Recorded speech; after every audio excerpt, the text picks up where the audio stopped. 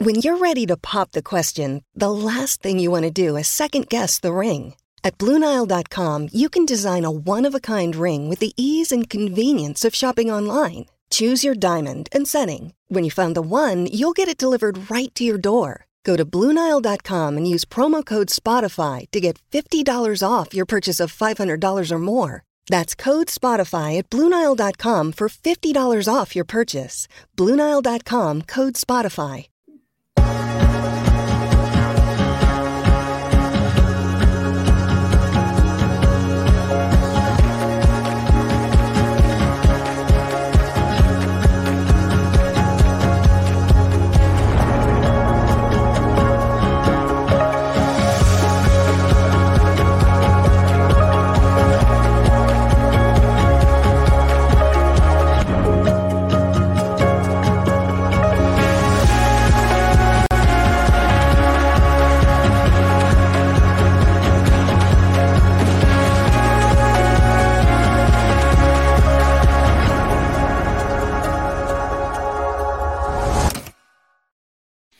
Hello, everybody. I'm just going to start out like that, Todd. My God. Okay. Hello, everybody, and welcome to Monday Night Therapy. I'm already starting out with great English skills and enunciation, so it should be a fun show. Todd is with me, and also joining us is our volleyball writer, Beth Merrigan, who played Division I volleyball and coached Division I volleyball, and she knows more about volleyball than Todd and I put together. But she's not as full of stuff as we are. So it's like a battle of things. No, it isn't. How you doing, Beth? It's good to see your smiling face. I'm glad to be here. Thanks for having me on. It's almost volleyball season. Let's talk. Should we just start right in with stuff? Or do you want to tell us how your week's been going, Todd? Oh, my week's been going good. Real good. I mean, you got college baseball going on still, and it's winding down, and LSU's ahead 10-2. So I'm having a good week. Let's talk about LSU. Huh? Did you want to LSU to win? Yeah, that's who I picked at the beginning. That's who I always cheer for LSU baseball. Well, before we start with Beth, we're going to give a shout out or kind of a mention of former Husker running back Darren Diedrich passed away recently at the age of 44 from cancer. And that's way too early to be leaving us. And if you don't remember Darren Diedrich, he rushed for 2001, the last time Nebraska was in a national title game. Seems like centuries ago. He rushed for a career high 1,299 yards and 15 touchdowns, and he was kind of a bruiser. And I guess just mentioning his name, I'm sure that his teammates have missed his passing. And 44, man, and cancer. And from that, we're going to jump into Husker volleyball because that's a much more positive thing. Where do you want to start, Beth? Should we start with Jordan Larson? I think that's the most recent big news, and it could make quite a change for the Husker coaching bench. And outside hitters have been something that we've been really good at. And, Jordan Larson has been one of the best. And so her joining the coaching staff is really going to directly impact those outside hitters. And she's in an interesting situation. She retired from playing, but now she has reopened playing. I don't know what the reverse of that is. And so she's playing again and is going to try to play for the national team again in the next Olympics. So, but she's also going to coach. And yeah, how do you do that? That's interesting. If you're in Nebraska's gym, you're certainly playing amongst some really good players. They're not international players of the Olympic caliber yet, but almost every player that plays for Nebraska plays inside of the U.S. training system and has played on the U19 or the U20 team as they come up to college levels. Anyways, so I think she'll play a lot, which will help the players at Nebraska get better and at the same time coach. And what a great way to transition to coaching with some of the best head coach in the country. And Jalen Reyes is a great coach as well. So I think she'll learn a bunch from those coaches, as well as tricks of the trade that she's practiced so well for so long. So I don't think when you're a coach like that, do you actually scrim? I mean, I don't expect John Cook to scrimmage against his players, but Jordan Light, I mean, does she actually scrimmage against her players? She comes to practice. I think Kelly Hunter probably does too. I think they get in there and they are playing and filling in a role, especially when there's injuries, because scrimmaging and having high level competition in practice is what makes Nebraska good. You know, they've got so many good players in the gym. They're constantly playing against some of the best competition in the country, even in their practice squad. So yeah, Jordan Larson will scrimmage and play on the court during practices. But it sounds like at first she's going to coach remotely. She won't be in the gym in August. And I think even into September, she won't be there, but she'll coach remotely and have film to give the players feedback. Wow. So that's non-traditional. You know, I don't think that's what you try to set up, but something aligned for Coach Cook and for Jordan Larson. And, you know, I think the transition maybe just had to happen in a different way, right? If you retire from playing, if you think about how long she's played volleyball, and to just stop is one of the hardest transitions that probably any person goes through, whether they do it after high school, after college, or after the Olympic team. I'm just done. For 20 years, I've had coaches make practices for me, and now tomorrow, no one's going to make a practice schedule for me. No one's going to tell me what weight to lift. No one's going to tell me what drill to do. I'm just going to go run on the treadmill. You know, what does Jordan Larson do the day after she retires? So that transition is hard. This will perhaps be a stepping stone to retirement and into coaching, which by all accounts, she'll be great at it if she's been this great player and has studied the game as well as it looks like she has. You know, the next Olympics is in it's 2024. So, you know, really, that's not that far. I mean, it's, you know, she's been competitive in the last 12 to 18 months at a very high level, last 12 months. You know, I don't know, you know, if we were looking at 2026 for her, you know, that might be a little bit of a reach for her to be able to continue playing at the high level that she has been. But, you know, it's just next summer. That's not that far away. She could very easily, you know, get back to the level that she's familiar with.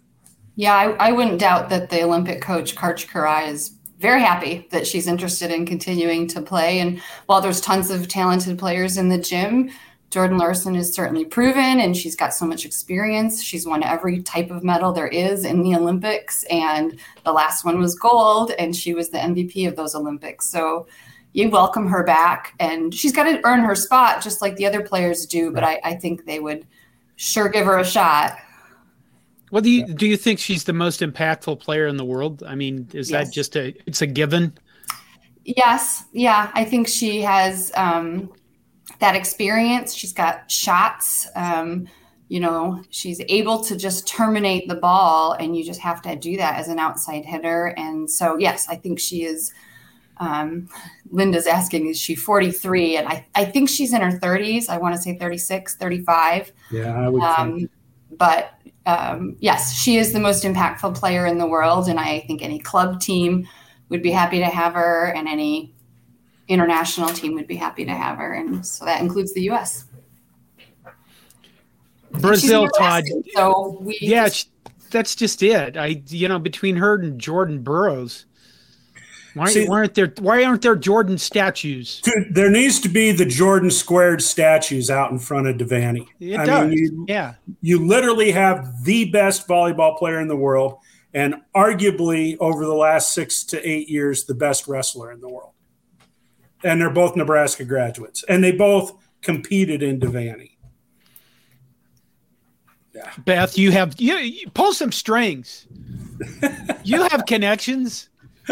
I'll just make the statue. I'll just set it up. I won't. There you go. Rope off a space, and there it is.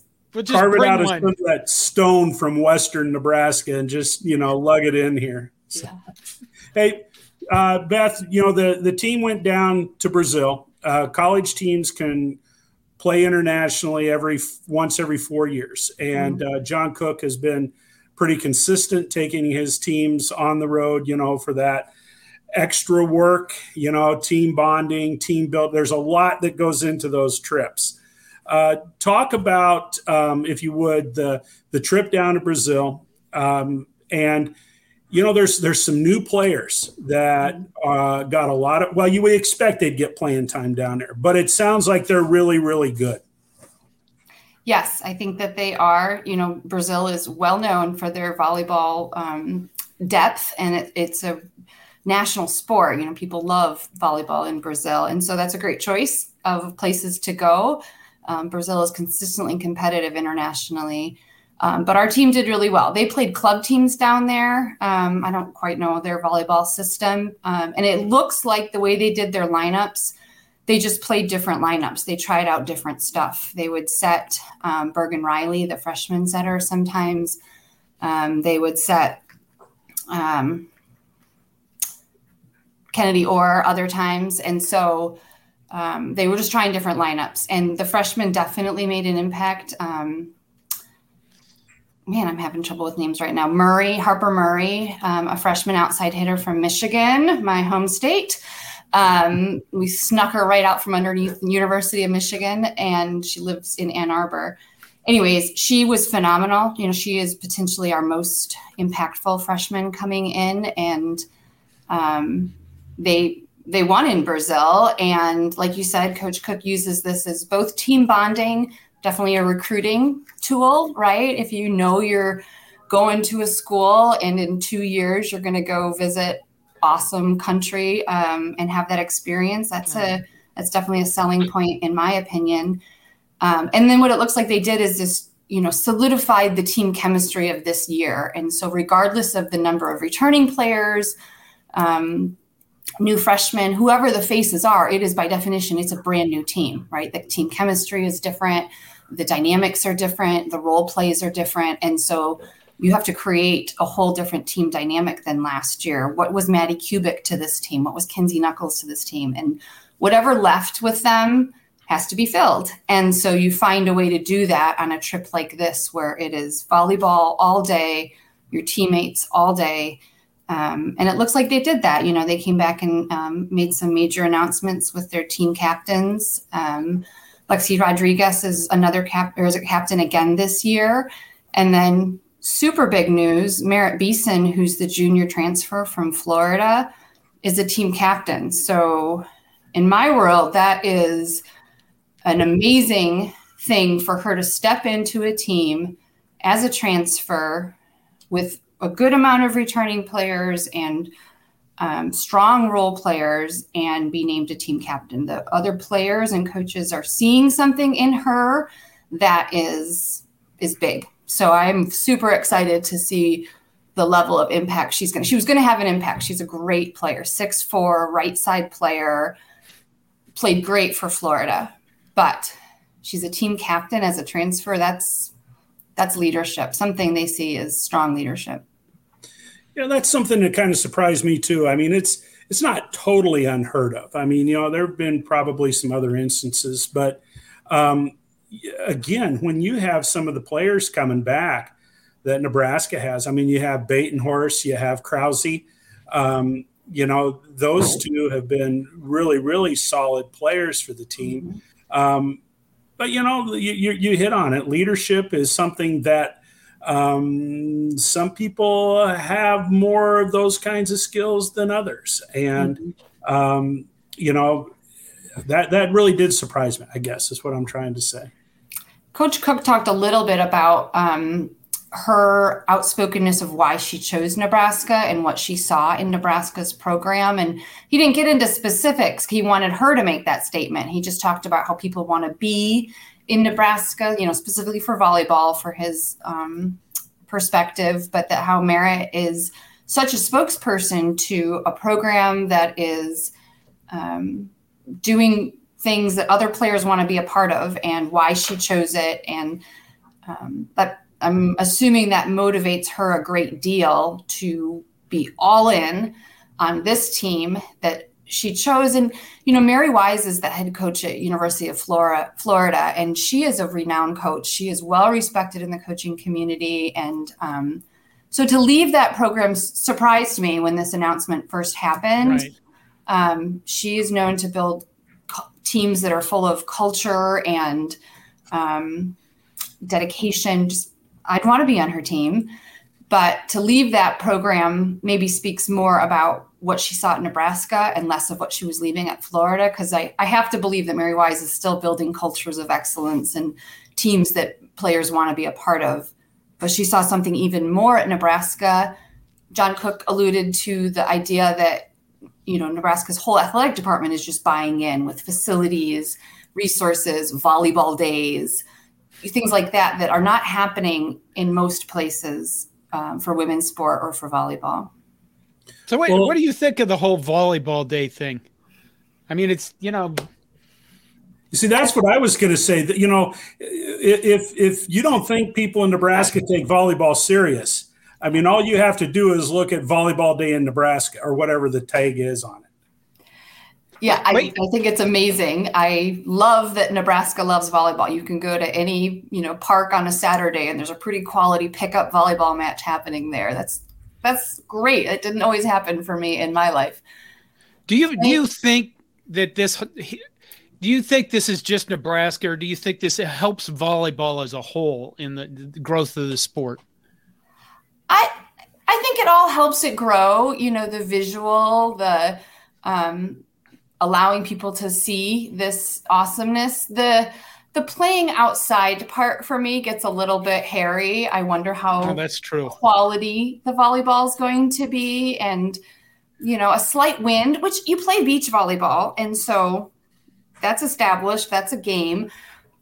Indoor volleyball is a pretty precise sport. You pass the ball to a spot and you hit the ball with a flip of your wrist. And so it'll be interesting to see how good the volleyball is, how many practices it takes for those players to feel somewhat comfortable in that situation. So that's the only part that I giggle about is outside.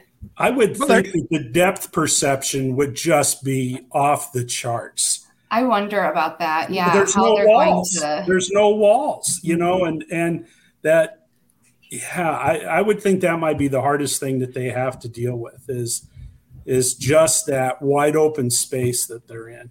I mean, I understand they're still playing inside of those lines, but the visual is got to be different from them. So you can hit the ball, you serve the ball really high in the air, so it gets lost in the sky, just like Texas lost in the regionals in baseball, which was beautiful. I just like to bring that up because, screw them.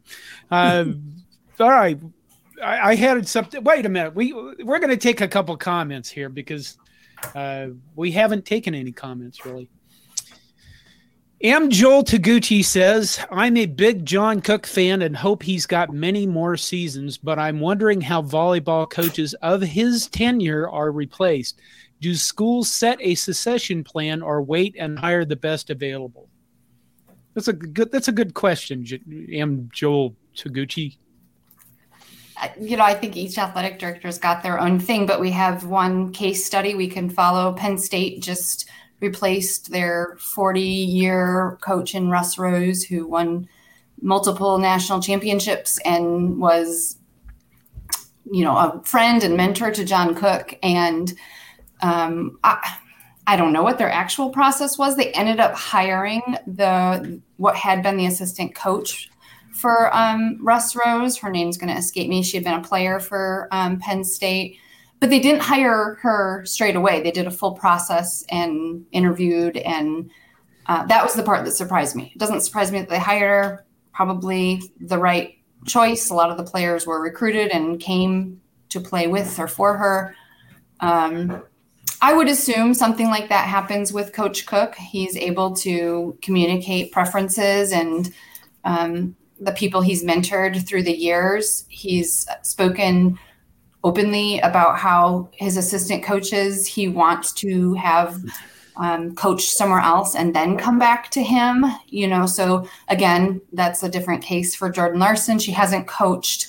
Well, she coached for a short time last season, not very long. I think they kind of called her helping out at I'm going to mess that up, wherever she hired on for a short time Midland. last year. Thank you, Midland. Yeah. Anyways, but I think the person who replaces John Cook, which I don't think he's showing any indication that he's moving on, is probably a former assistant coach, maybe a former player, maybe not, and that he or she has gone and head coached somewhere else. Danny Bell-Spoon-Pelly comes to mind. She's done excellent at Louisville. She did excellent when she was an assistant coach at Nebraska. So I think that person is head coached somewhere else. Working knowledge of them from being one of his assistants. Where does Tyler Hildebrand fit in all this? Isn't that the guy that's been around for a long time? He just left last season. He's the head coach at Long Beach State right now. Oh, okay. You're thinking of Jalen Reyes, maybe. So They were similar kind of build, slight guys with brown hair. I think both of them worked with him for so long, but Hildebrand was a player at Long Beach. So I don't know. People seem to want to go back home. So maybe that's his home. I don't know. But he seemed like he had the endorsement of Coach Cook. So I don't know. I haven't given this one a bunch of deep thought because I don't think Coach Cook is in retirement mode. He's seems to be still innovating and creating and mentoring other coaches. You can't retire where Wisconsin is. And that's the biggest question. Are these girls going to beat Wisconsin this year? Are they going to crush them, just weep? I want to see them weep. I don't think there's going to be weeping. Wisconsin's still going to be the team to beat in the Big Ten. Nebraska or Wisconsin, right? If I'm talking from a Nebraska perspective. So I think Wisconsin or Nebraska will be the number one preseason, but Wisconsin reloaded, they Northwestern had a fifth-year senior, Temi Thomas-Alero. She should strike fear in every opposing team's heart. She's a 6'3" outside hitter that just crushes the ball. And she had nobody on her team that was a supporting cast member on the hitters side. And she still destroyed teams. So then you add the couple other outside hitters and Anna Schmreck. Anyways, Wisconsin's still really good, John. You should not put your tissues away yet. I'm sorry. What? Yes. We've done a really good job of football not being homers and being realistic about things. And I kind of just, what the hell? I guess, that is one thing about volleyball in a lot of ways is I don't think you get the just, I don't want to say bloodiness, but the anger about the sport. Like when I mentioned Texas or Iowa, the heart rate starts going up. They just, you know what I mean? I don't see that in volleyball as much. Oh, I think it happens with Texas volleyball. My heart rate goes up. And I think the same with Wisconsin. Wisconsin is a pretty strong, my heart races. I want them to, I want good volleyball. I'm going to be honest. I always just want good volleyball. But man, when, we've lost some really hard ones to Wisconsin. And so I feel those, my heart races, my face gets red. I want us to beat Wisconsin. They are doing things that Nebraska is doing. They're filling stadiums. They're recruiting the best players. They're attracting the best transfer portals. They're competing with us in all the ways. And then we step onto the court and they've beaten us a lot lately. Not many teams do, though. Let's go back to the positive things that are happening here. We've beaten a lot of other teams, so maybe we need to move on from Wisconsin. Yeah. But that's just kind of it, though. Volleyball has reached a level at which, where'd we get last season? Where'd we finish? Made the top 8, I think. I think right, so. But last year was a disappointment, don't you think? Put it this way: the volleyball team is so good that if we don't make the Final Four, it's kind of like, well, screw this season. which is pretty amazing to think about. I mean, that's the expectation every bloody year. Yeah, it is. And it doesn't seem unrealistic, but yeah, from an outside perspective, yeah, it is amazing to make it that far every year. Got knocked out by Texas. Yes, year. They did. Really? They bought themselves a national title. Maybe we should steer away from this topic too. What, the nil thing? No, the Texas thing. But no, you're right. They had two of the players from Nebraska. They'll only have one. Yeah. Caffey's done, but Kaylee Akana will still be with Texas, and they'll be good again this year too. They lost, the player of the year, Logan Eggleston, but Texas. Yeah, well, you know what? She looks crappy in that color. That's all I gotta say.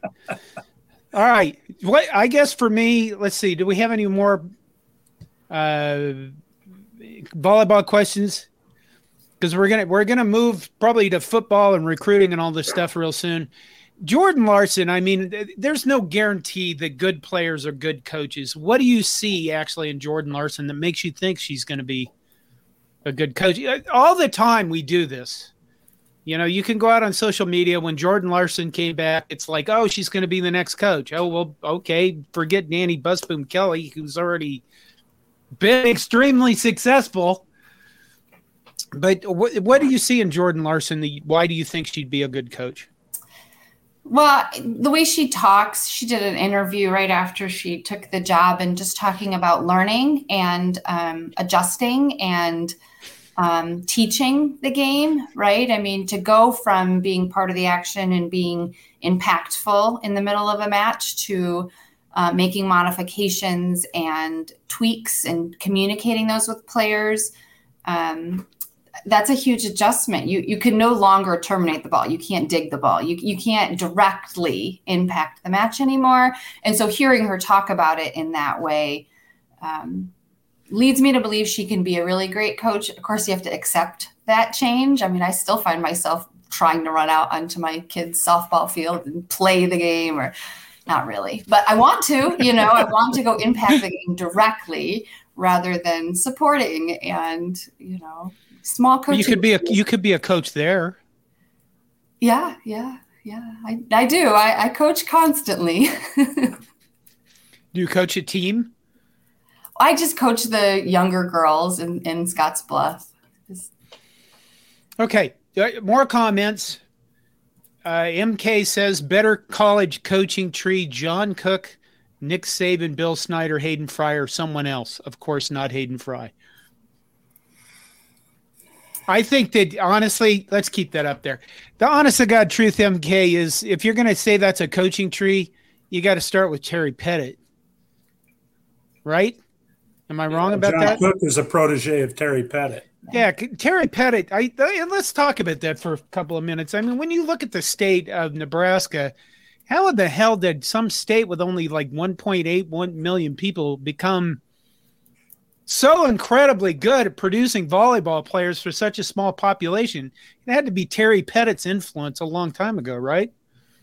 Yeah, having a vision and being able to gather people around him that would share that vision, work towards that mission. Yeah, I think you got to go one back. But the direct influence of then John Cook after Terry Pettit brought him here from Wisconsin, ironically, I guess. Right. Is super impactful. I think Hayden Fry actually had a damn good coaching tree. Yeah, was Bill Stoops? Yeah, he had a lot of Bill Snyder. I don't know Bill Snyder as much. Nick Saban, just because everybody wants to go coach with Saban, so they can say I'm a Saban guy, and then Kirby Smart. There's gobs of those. That's an interesting comparison. Is that fireworks? Wow. We don't have any of that here yet. All right. What else do we got up here? But I'm taking this one from Wade Farr, which is weird. Go ahead and read it. Did you say hi to the Central City volleyball coach from the 80s? I don't know. I don't know. Do we have a name? She also coached girls track. And I did not say hi, as far as I know. Alongside her husband, Coach Bumps, who coached track and cross country. We didn't have. Did you go to the game in Central City? Did you drive? I did not. No. So I guess that was where there was going. Was I there? And did I? No, I did not go. I don't know if there's let's take two. Linda Wilkins, who is a regular, says, so I am guessing that Jordy Ball leaving Oklahoma was also a surprise. Well, yeah. No doubt. Well, maybe not. Well, we've talked about that. We have talked about it, but I don't think anybody saw that coming. I really don't. And here's something I find kind of interesting. Mentioned Jordy Ball. I mean, there have been some sports writers that are convinced that she's going to have an impact on Nebraska athletics beyond softball. And, I don't know what that impact is going to be. Softball is a decent sport in the state of Nebraska, but I don't know. Jordan Larson, Jordy Ball. I think Jordy Ball's got a long ways to go before she can start having some of that kind of impact. And maybe that's not the point of the question either. Maybe she strikes some people out and does this. She just does this, waving the hand in front of the face thing, and bam, it's all over the place. And then she's in a fight with somebody with Michigan or something. Okay, now you've brought that up. What I'm wondering is, what is going on with True Blue Nebraskans that those life-size cardboard cutouts of Caitlin Clark or whatever they're in the Hy-Vee stores in Kearney and North Platte and all over the state of Nebraska. What the hell is that? I mean, those should be destroyed. Destroyed, Destroyed, I say. Destroyed. Well, Todd, you drive all over the state of Nebraska. Start collecting the damn thing. I think someone should. I mean, yeah. Just bothers me to see that Iowa Hawkeye crap in Nebraska. There's your influence, Todd. Roger Moore says, so nice to see tonight's host not wearing Georgia merch. This is a reference to a show, 2 weeks ago? A week ago? Time is all compressed for me.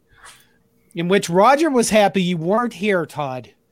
I know. Right up until Andy showed that he had a Georgia shirt on, and then it all went to hell. So did I ever get props from Roger again because I didn't wear Georgia merch? He said that Todd at least doesn't wear Georgia stuff, I guess. Or get Todd back on here. He doesn't have that Georgia crap on. All right. Do we have anything else for volleyball? Well, I think a big topic of conversation last year was the setting position, and I don't think that is over. I think Kennedy Orr is the starting setter to begin with, but Bergen Riley is the freshman coming in and will probably compete for that all year long. And Coach Cook had a really short span of time he would let Kennedy Orr be out there and make mistakes last year. But of course he had a senior proven setter and would just pull Kennedy Orr. And so anyways, I think the setting position is decided, but not completely. I think they can still be up in the air. And while that's frustrating, because that is such a pivotal position on the volleyball court, it's something that she's got to own it, and she's got to be the starting setter and not make location errors. So I think that's a frustrating to be continued this season storyline for us to watch. And I think the other storyline that I'm aware of is we have 3 middle blockers on our roster. I'd like to see at least one more for depth. And then we don't have a ton of experience out on the court still. So the middle position might be frustrating in the early season for us to watch and not see it as polished as we once saw with Lawrence Divrins or, stories of other years. Well, they usually work these things out. Is it safe to say that Kennedy Orr loads of talent, loads of potential, but just hasn't got over the top, or the consistency, or what is it? My best guess from, watching her and kind of understanding that position is that she is so athletic and so capable to have played at that position at a pretty high level. But until she came to Nebraska, I'm guessing that her techniques and her specific discipline for feet to the ball or hips to the target was lacking, that she was able to just athletically and physically, strength-wise, perform at a great level, but now it's one notch more, and 6 inches on the ball for an outside hitter is the difference between the ball in front of your shoulder and the ball over your shoulder, and that's also the difference in the kill. So I'm guessing that it's been something that she's been able to do at the competitive but not as competitive as Nebraska plays, and get by and be good, very good. And I think also she had a significant injury in her knee, and returning from that probably changed a lot of things for her balance-wise and physically. And that probably between those two things has been why she's been inconsistent and maybe not been as confident as she had been in her younger years. And when she got recruited by all these colleges, she never quite got back to that form of once what she was, and then she can't get back to or get to that next level of what a Division I at a top level program needs to be. Right. Wade Farr has a good point here. USC and UCLA in volleyball in the Big Ten in another year, really. Mm-hmm. I mean, what do you think the impact of that will be? These are two top-notch volleyball schools. Yeah. They are historically some of the best ones in the country. And then in more recent years, they've been really pretty good, good in the Pac-12 and sometimes very competitive in the NCAA tournament. So yeah, just lots more good volleyball, long road trips, of course, too. But Nebraska's kind of in the middle of the Big Ten once you add those two California schools. So yeah, just lots more good volleyball. I think viewers wise, California has some great club programs, some great training programs. So we don't often get a recruit from California. So perhaps this opens up the door wider for California high school kids to see other programs. They all have so many good programs in California that why would you leave? But I think it's a positive thing. I'm all for more good volleyball playing each other. And those are two really good programs. I think if you were to order them in the Big Ten right now, they would fall below Wisconsin and Nebraska. And then depending on the year, they may be along a Purdue. Will they be better than Iowa? Yes. Yes. Why? Because Iowa sucks. Ah. Yeah. If you think, the Big Ten volleyball, Iowa, Maryland, Rutgers, Indiana are programs that are still trying to find their footing and their recruits. And they would be above all those four programs in my book. You were so diplomatic. You were so diplomatic. Volleyball is definitely a sport where the conference will be better because USC and UCLA are coming in. Yeah. There's a few, not all the sports are going to experience that, but volleyball definitely will. Mm-hmm. So. All right, we're gonna get to football. Do you want to stick around, Beth, for football, or do you want to? No, that's what you will be back with us.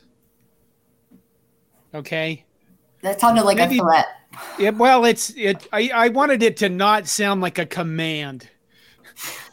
I think if you ask the commenters, do you want Beth back? I'm guessing that a lot of them see there right there, Cornhusker Corner, Beth for ambassador to the UN. That is a solid endorsement. You need to come back and give us volleyball stuff before volleyball day. Are you going to volleyball day? I don't think so. She lives in flippin' Scotts Bluff, John. That's halfway across the United States. People are flying in from Japan, Todd. I don't think it's going to be good volleyball. And I am a volleyball snob. So I don't think it's going to be. I hope it's really good volleyball. See, don't be negative, Beth. I hope it's really good volleyball. I question the ability to see the game very well. I want to see footwork, and I want to see cut shots. I want to see wrists turn, and I don't think I'm going to see that from the end zone. But they sell beer. Didn't move my needle. That's where they're going to move this in. See, they're going to go, well, we're selling beer for the volleyball event. We might as well just open it up. It's like a trial run for everything. Linda Wilkins, our regular, says, thanks, Beth. Really enjoyed your input. Living in Omaha, David Matney says, bring back Beth. She hasn't even left yet, man. Wade Farr, the cranky buns, comes in here. Don't put her on again. I'm guessing Wade just wants football. Roger Moore, who's hard to please. Beth rocks. You're getting voted down here, Wade. Okay. All right, Beth, we're going to let you go. We're going to move on to football. Thank you for joining us. Thanks, Take care Beth. of yourself, and good luck with your softball. Thank you. All right.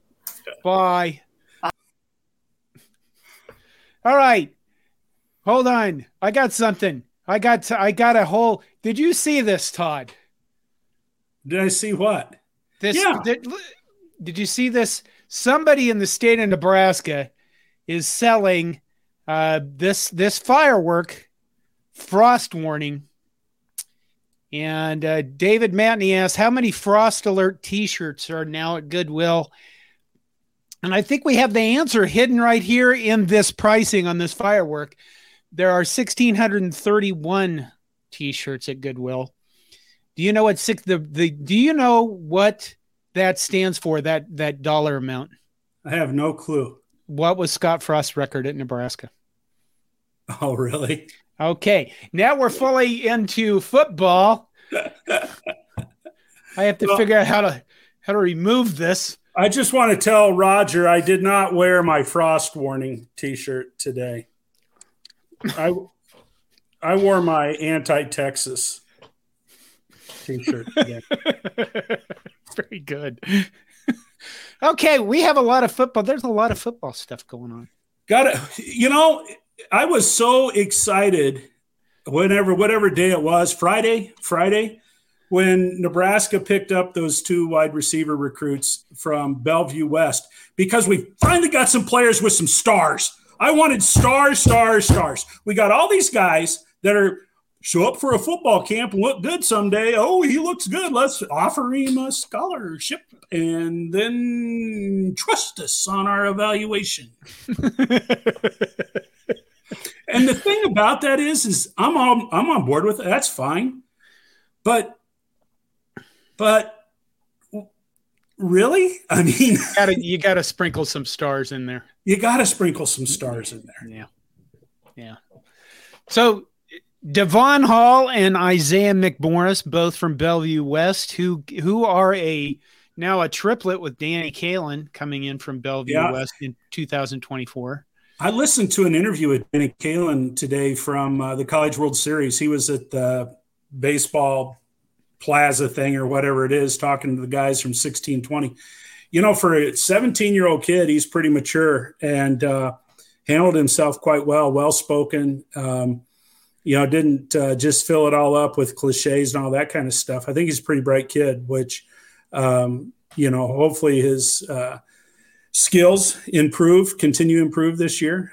Might be worth somebody's time to go watch Bellevue West play a football game this year to see all these future Cornhuskers.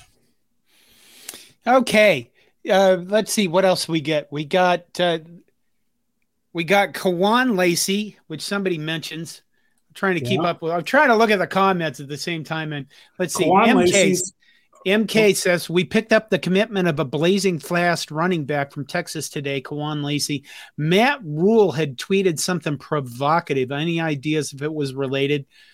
No, nobody knows what that tweet was about. Matt, I should have copied it and put it in here. But Danny Kalin said that expect another announcement within the next 24 hours. Oh my God! So maybe that's what it is. Well, Matt Rule had tweeted, "Oh my God, they really messed up," and nobody knew what it was about, and it didn't make any sense. And I don't know. Cornhusker Corner comes in with, let's talk some football. If Nelson commits, I think it'll move us up to a top 15 class. He's referring, of course, to 4-star tight end Carter Nelson from Ainsworth, Nebraska, who is the second best tight end in the nation, or projected as the second best tight end in the nation. Here's what I'd say about the top 15 class. I think with Matt Rule picking up some of these development guys that is it going to matter whether we finish in the rankings? Because if you're getting guys that don't have stars when you start out, I mean, doesn't that bop you down in the rankings? And yeah, I think it does. This is where we have to have faith in the coaching staff. Yeah, I don't know how they come up with those rankings. The last I heard, I thought Nebraska was someplace in the 30s or something like that. But the reality is if they get Carter Nelson, that's a pretty good coup in terms of the in-state recruits. The tight end from Prep, he's going to go play at Iowa. Got a kid from Elkhorn, I think, that's going to go play at Notre Dame. But other than that, they've pretty much, pulled the guys in from this particular class from the state of Nebraska. I think another name that's sitting out there from Nebraska is the Benning kid from Westside, Damon Benning's son. And, I haven't heard much about, what he's leaning or where he's leaning. But, if they can get Carter Nelson to commit, I think they're going to have to feel pretty good about how they've handled this particular class from Nebraska. They've gotten some walk-on kids, too. They got this kicker. What is his name? Nico. Oh, yeah. He's a beautiful name. And I'm scared. Nico Ottamanelli. Nico Ottamanelli. He's the number one punter in New Jersey. Yeah. I don't know what that means. Well, and they got a fullback from cross country high school I think that's by Stromsburg. They got that kid coming in as a walk-on. They've got another kid from Colorado that a big lineman, offensive lineman. So, right now, I think someone said they got 15 commits. That might be right. I've lost track. They got defensive back Rex Guthrie today. Rex Guthrie. Yeah. He is the first Rex to come to Nebraska since Burkhead. Yeah. So, yeah. I mean, you got maybe there's some of that will rub off. He is the 19th overall member of the Huskers 2024 recruiting class. 19th. Okay. 19th. Now, the thing is about this that's bothering me, I went back and looked. We do have some offensive linemen. We picked up like 2 or 3 of them. We have that kid? Who's that kid from Logan, Iowa? Is it? That's this Grant Bricks from Logan. Yeah. And he's kind of sitting out there right now trying to figure out where he's going to go. Got a good friend that lives in Logan, and the word is that this kid has been a Nebraska fan, growing up, and is that going to play anything into making a decision to come this direction? I don't know. Logan is not that far away, folks. It's about 30 miles west of the river. You take the Missouri Valley exit north of Omaha and hang a right, and you'll go into Logan. So he's not that far away. Brian Hula says Carter Nelson is announcing on Wednesday. So yep. I did see that. Todd, guess how many seniors do you think Nebraska has on their rosters at the offensive and defensive lineman positions? 4. Can you name them? Am I right? No. I did this just so you'd be wrong. You know how many there are? I have no idea. There are 0. 0 seniors? 0 seniors on the offensive and defensive lines. In fact, out of this whole class, out of the 85 or whatever it is total, we only have seniors at the, let's see, cornerbacks, linebacker and Luke Reimer. Anthony Grant will be a senior. Marcus Washington, Josh Fleeks, and Billy Camp, all receivers. Those will be seniors. But not very many seniors on this team. So kind of when I look at the recruiting, I go, why are we getting 30 linemen, 15 offensive and 15 defensive? We don't even need these other guys. Well, I think they do need some. I mean, we were at the spring game. They need some more offensive linemen. Yeah, they do. I understand they got some kids coming in, but they're kids. And, I don't – okay, I am old. I am crotchety. But back in the day, offensive linemen didn't get on the field until they'd redshirted a year, and then when they were juniors, maybe when they were juniors. Brian Hula says 17th rated class now. So, if Carter Nilsson joins, it would go up into the top 15, which for a team that's been really pretty poopy, that's pretty impressive, actually. KC comes in and says, Rule very impressive on recruiting. Haven't been this excited for a while. I agree. The one thing I just mentioned this. We're still looking at the 2023 season, and the 2024 guys are still a year away. Oh, boy. Yeah. You've got now my head's spinning a little bit here. I am not a Kool-Aid drinker. I will not be a Kool-Aid drinker. And when you make mention of the fact that we don't have a senior on the offensive or defensive line, even in the best of situations, that's concerning. And, this is a team that's going to be in transition. So I'm going to stay positive. I'll stay. Well, what is positive? Well, yeah, whatever. Some people are saying, 6 wins. How can that be a positive? 6 wins because then they qualify for a bowl and they could still have a losing season. I don't give a shit. Win more games than they won last year and play tough, hard-nosed football. That's what I'm looking for. And I've said that from the get-go.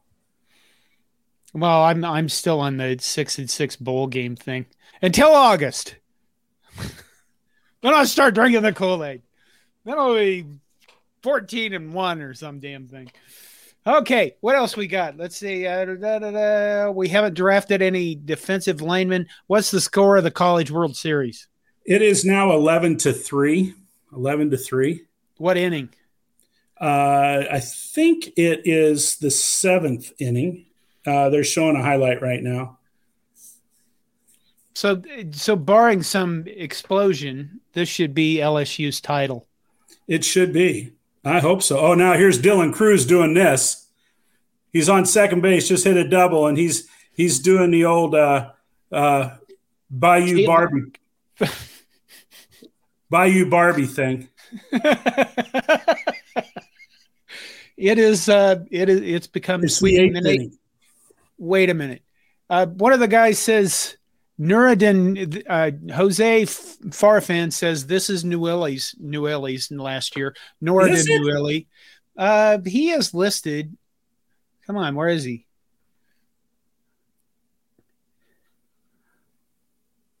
He's listed as a junior. Yeah, I wouldn't chart I'm looking at. So I don't know if it is. Nuruddin Newelly is the guard that we missed last year because he was out for a season because of an NCAA violation. James Marshall comes in and says this season will be live or die at offensive left tackle. Yeah, it will be nice. It'll be nice to see if our tackles can actually play tackle. Jose comes back and says he lost a year because of roids in the COVID year. That's a good point. Oh, I don't know what else we got about football. Well, I think that we're entering into that dead period. And, I really hope that the coaching staff does take some time and they all get a little bit of rest and relaxation, get away from this a little bit. I think one of the most noticeable differences, and I'm not going to run down the entire Scott Frost regime because there were some dedicated coaches on that staff. There were some hardworking coaches on that staff.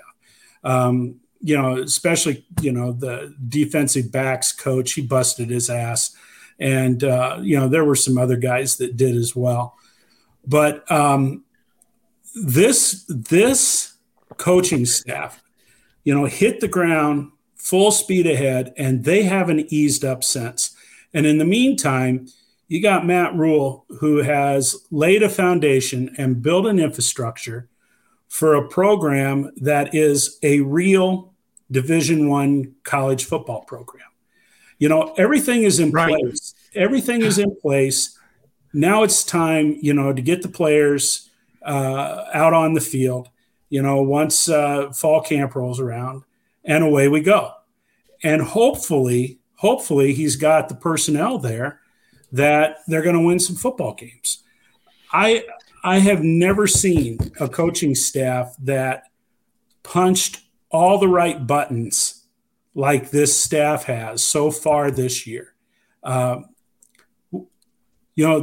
coaches in Bellevue, the coaches in Omaha, the coaches in small town Nebraska feel like they are valued, and they feel like they're important, for Nebraska football. And we haven't had that for a long, long time. I mean, this goes well before Scott Frost. Right. Mike Riley didn't do it. Bo Pelini didn't do it. Bill Callahan sure as hell didn't do it. So I guess I'm kind of excited about that. Roger Moore pays you a compliment in saying that, Todd, very good insight and summary of new staff. And I will say this, too, about Roger. Roger was the second best James Bond. I'm sorry. But, I cannot put him above Connery. I can't. But, Roger, you're number 2, buddy. Number 2 with a bullet. Did you see the comment that the Bellevue West coach made? Yeah.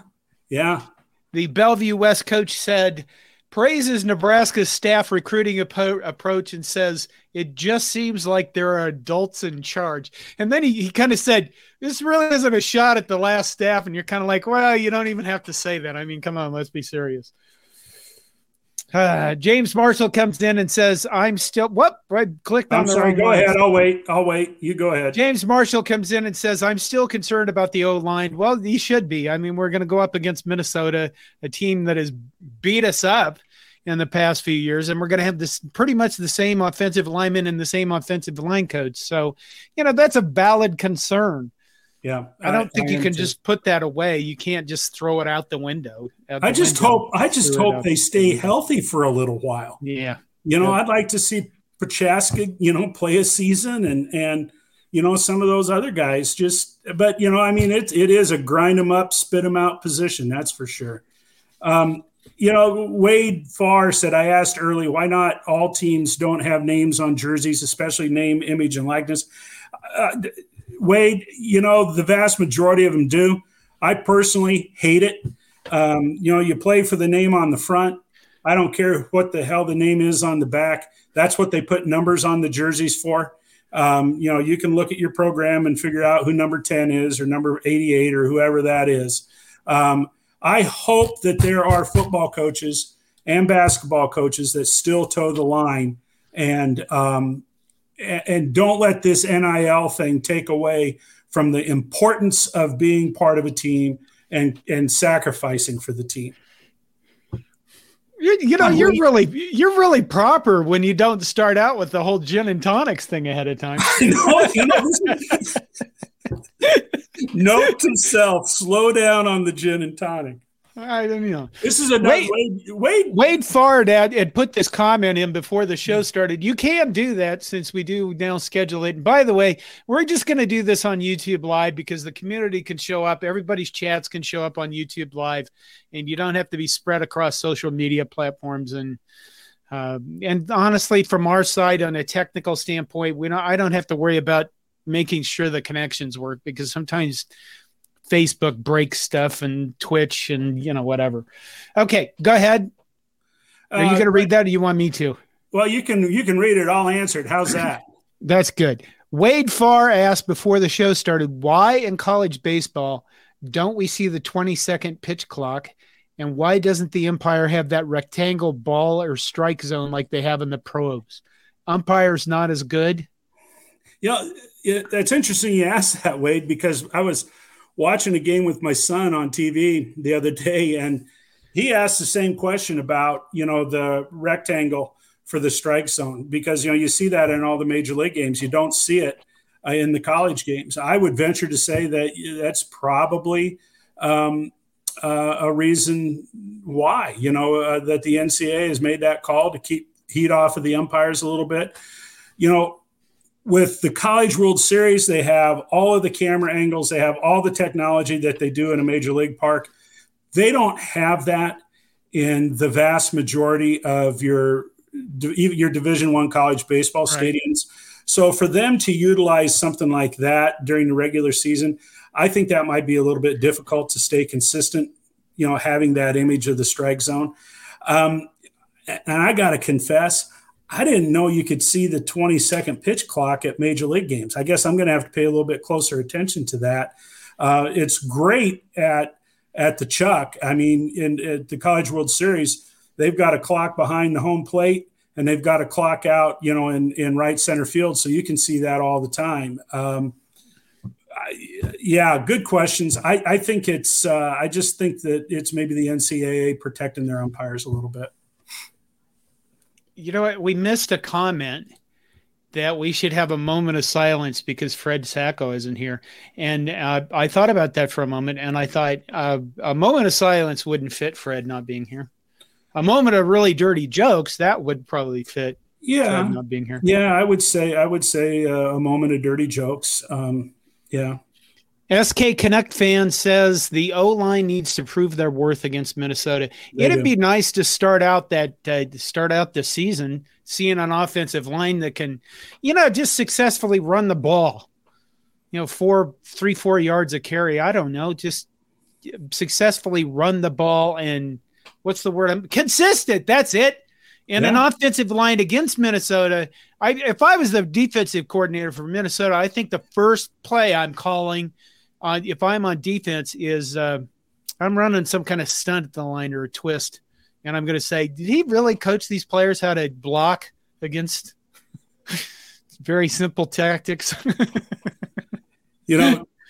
Tony Walshin says pitch clock is the best. Games took way too long. Absolutely. It's the best thing that's happened in baseball in years. I heard him talking on the radio today that 11-inning game the other night, the 11-inning game was shorter than the average length of all of the games last year in the College World Series, 9-inning games. So, it's made a difference. Let's see. We're going to finish up here soon. James Marshall comes back with my second biggest concern is linebacker depth. That group will be up against it. I think keep in mind that some of these guys that are playing defensive backs are going to switch in as linebackers as well. What do we got? I think they brought in some good linebackers, though. I think the kid they brought in from Georgia is going to be a decent linebacker. I think that the kid they brought in from Florida is going to be a decent linebacker. So what about Eric? What about Eric Fields, that guy that hits like a freight train? We'll see. Hopefully. We only have one senior. I mentioned that before, Luke Reimer at linebacker.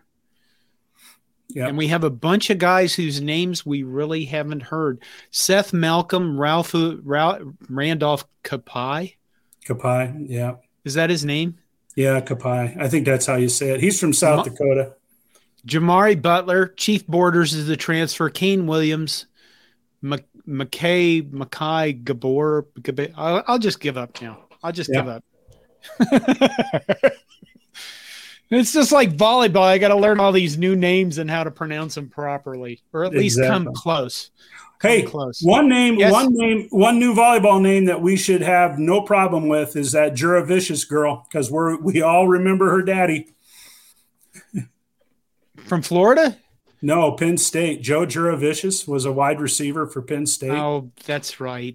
Really? Yeah. Oh, man. All right. We're past our hour. Are we done, Todd? Is there anything else on our list? I'm pretty done. I've been done. I'm fried. Are you? Yeah. John, are you going to make your son take you to the game in Minnesota? My kids are like me, Todd. You can't make them do anything. I know that. I know. Well, Tony was wondering. So Tony, really? Yeah, Tony Washington. Oh, okay, John. Tony, I'm sorry, I'm butchering your name. Washington. Yeah. I think that I'm just going to go to the game because what I'm trying to do for the Minnesota game is set up a tailgate spot with some Minnesota people that I know. It's actually a customer of mine who said, yes, we probably can have a tailgate meeting place at his tailgate that they do. And then he can abuse me in front of everybody because he does abuse me a lot. And, maybe we'll win and I can abuse that son of a bitch for once. How about that? Okay. Good night, Todd. Good night, John. Oh.